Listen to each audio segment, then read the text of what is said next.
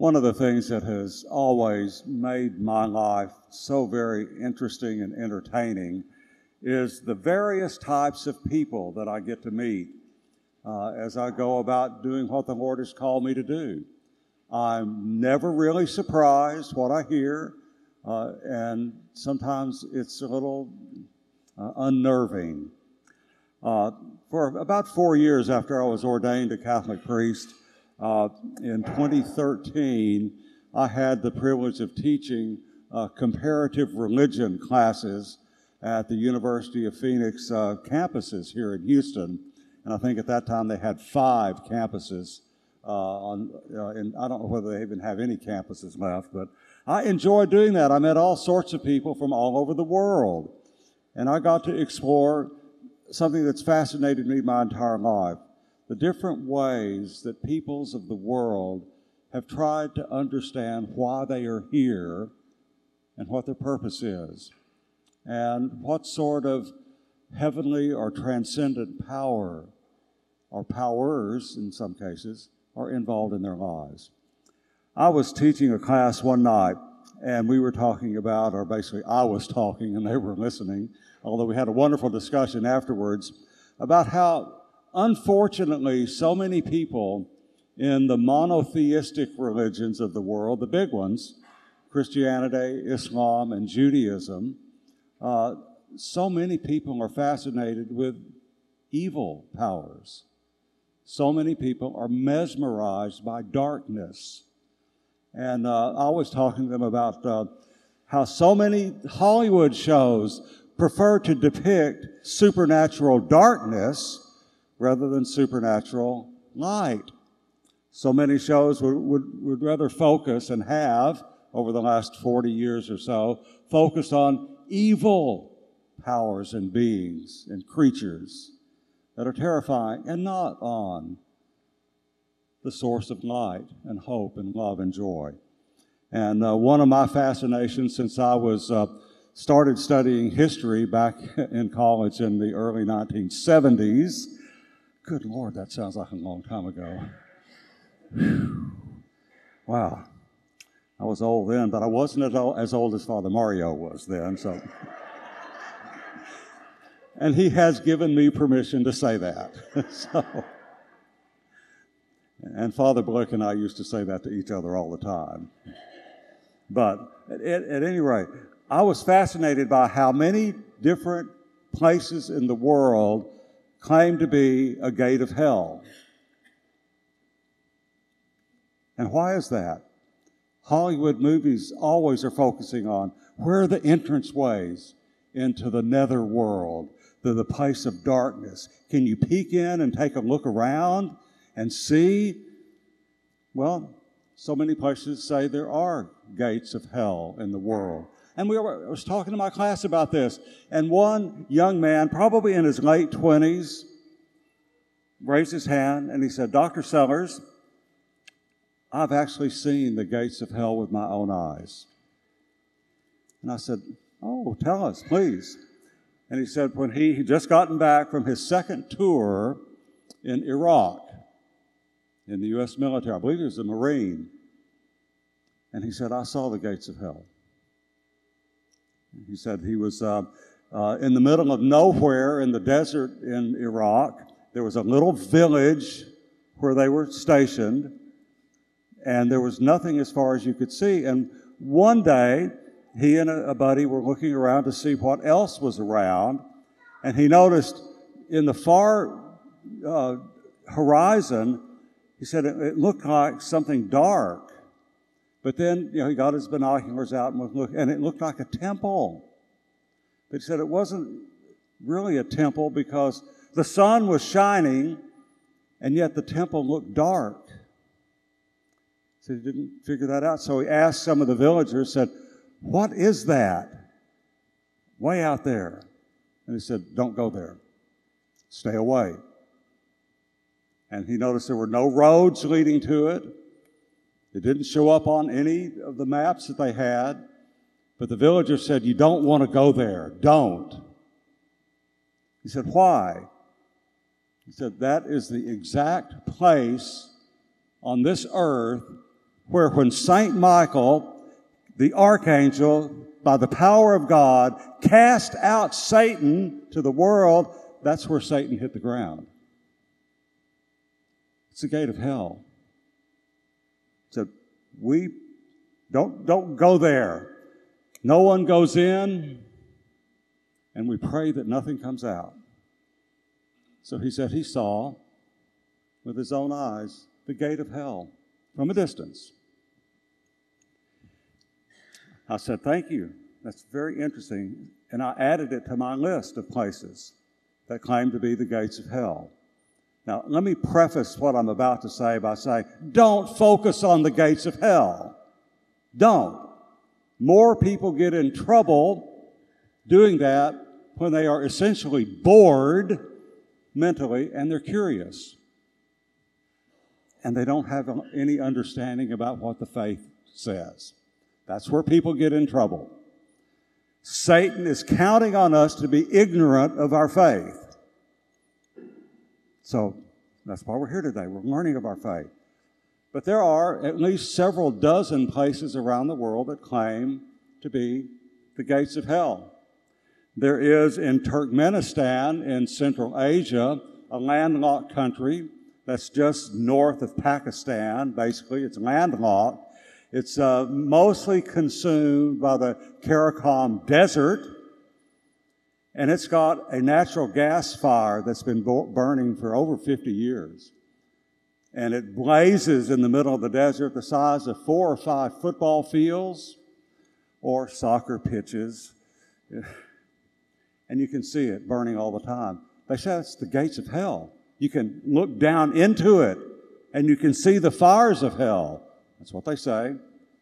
There is a volcano in Nicaragua that claims to have the gates of hell.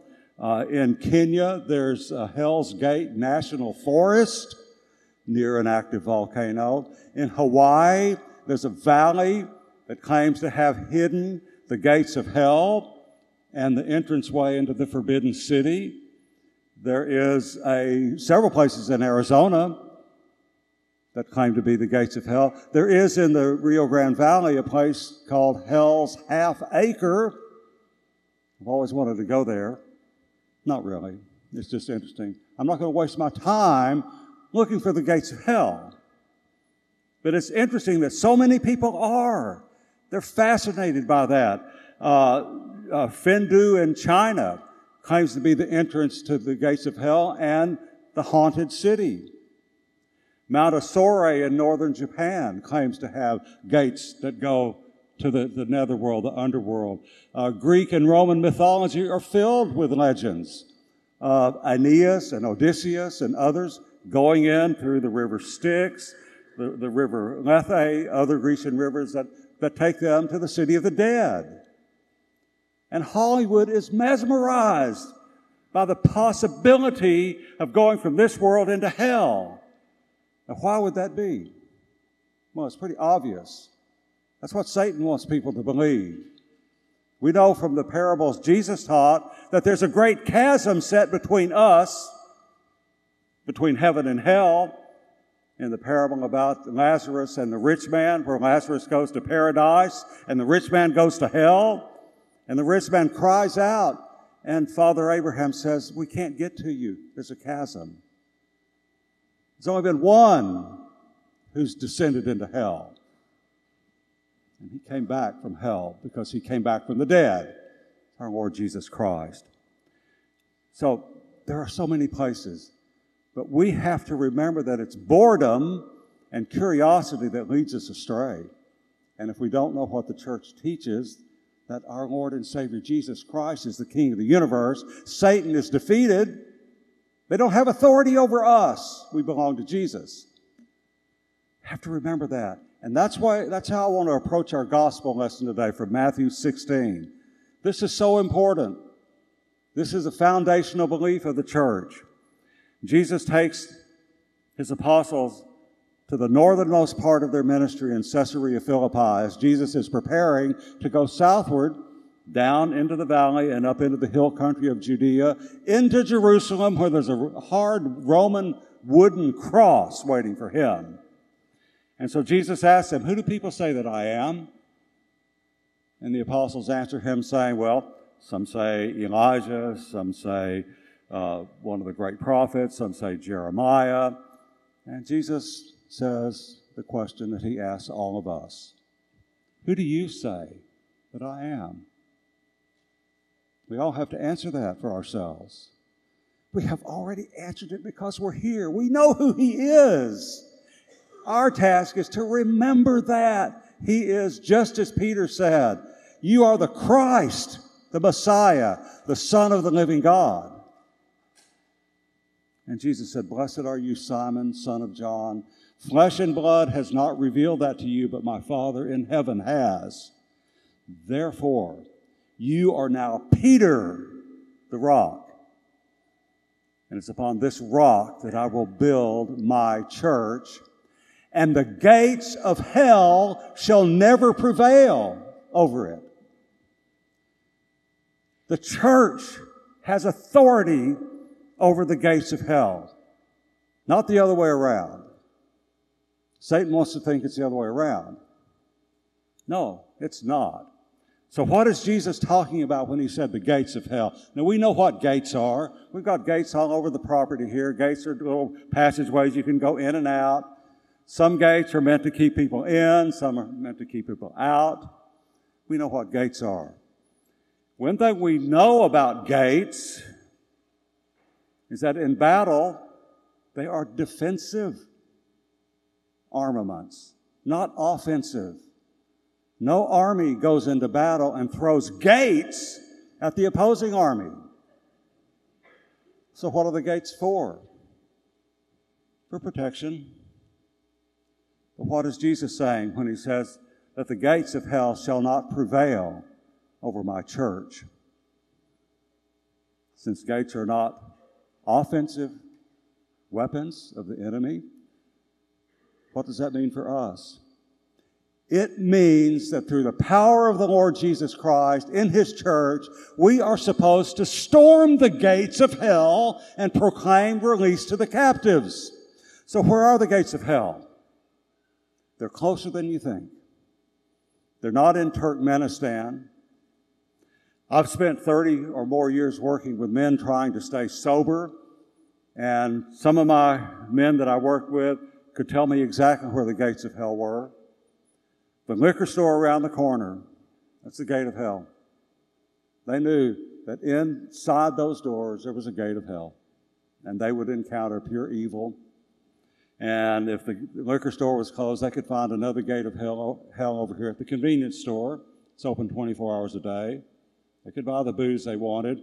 I had several men that I knew well who were addicted to gambling. They knew that the gambling casinos, the door into the boats in Shreveport, where the gambling tables were, that's the gate of hell. That's the gate they would go through when they want to completely lose their soul. I've known people who said adult theaters back then were the gates of hell. Going into those gates, they would lose their soul. And there were enticements all around to draw them in to the places of greatest danger for them. Today, 2023, the gates of hell are closer to us than we realize. And these gates are so close to us and to our children that we have to be careful that we know what the church teaches. That hell has no authority over us.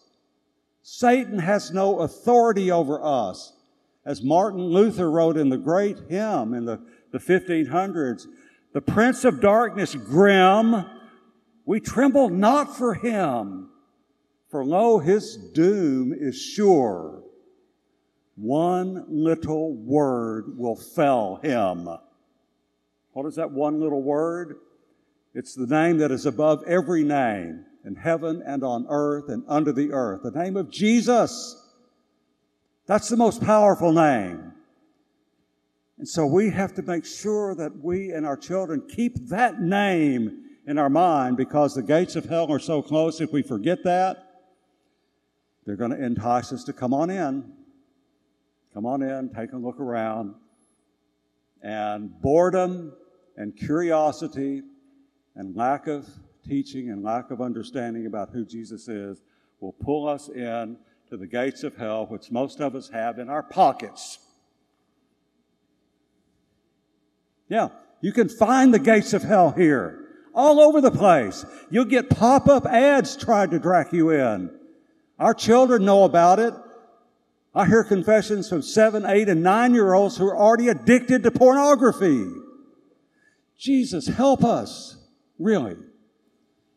The gates of hell are closer than we think, but they are not as close to us as our Savior is. Jesus stands between us and the enemy. He always has, he always will. Our challenge is to remember that when our children, and we think that if we put browsing controls over their phones that we've taken care of the problem. They're smarter than that now. They know all the fake apps they can put on there that disguise everything. We need them to remember the name of Jesus who protects us from the evil one. The gates of hell are right with us all the time. You don't have to search for them. They search for us. But they can't touch us when we remember who we are and we remember who is with us. Our Lord loves us so much. He died for us, taking away forever the fear of death. Death has no hold over us. We are a resurrection people. And the power of the resurrection lives right within us. We don't belong to the enemy. We belong to the Lord Jesus Christ. We've been baptized in the sacred waters. We've been sealed with the oil of the catechumens, the oil of chrism. We've been given the light of Christ. We've been given the Holy Spirit within us. More than enough power to tell the enemy, "Get thee behind me, Satan." And we need to teach our children to say that. When they encounter something they don't understand, rather than going by boredom and curiosity, diving into it, in the name of Jesus, get thee behind me. In the name of Jesus. In the name of Jesus. The name that is above every name. Gates of hell, we tremble not for them. They're defeated. The enemy is defeated. We are victorious through the resurrection power of the Lord Jesus Christ, who loves us with his whole heart and is with us here today to feed us once again with his own body, his own blood, soul, and divinity. He loves you and will never stop loving you.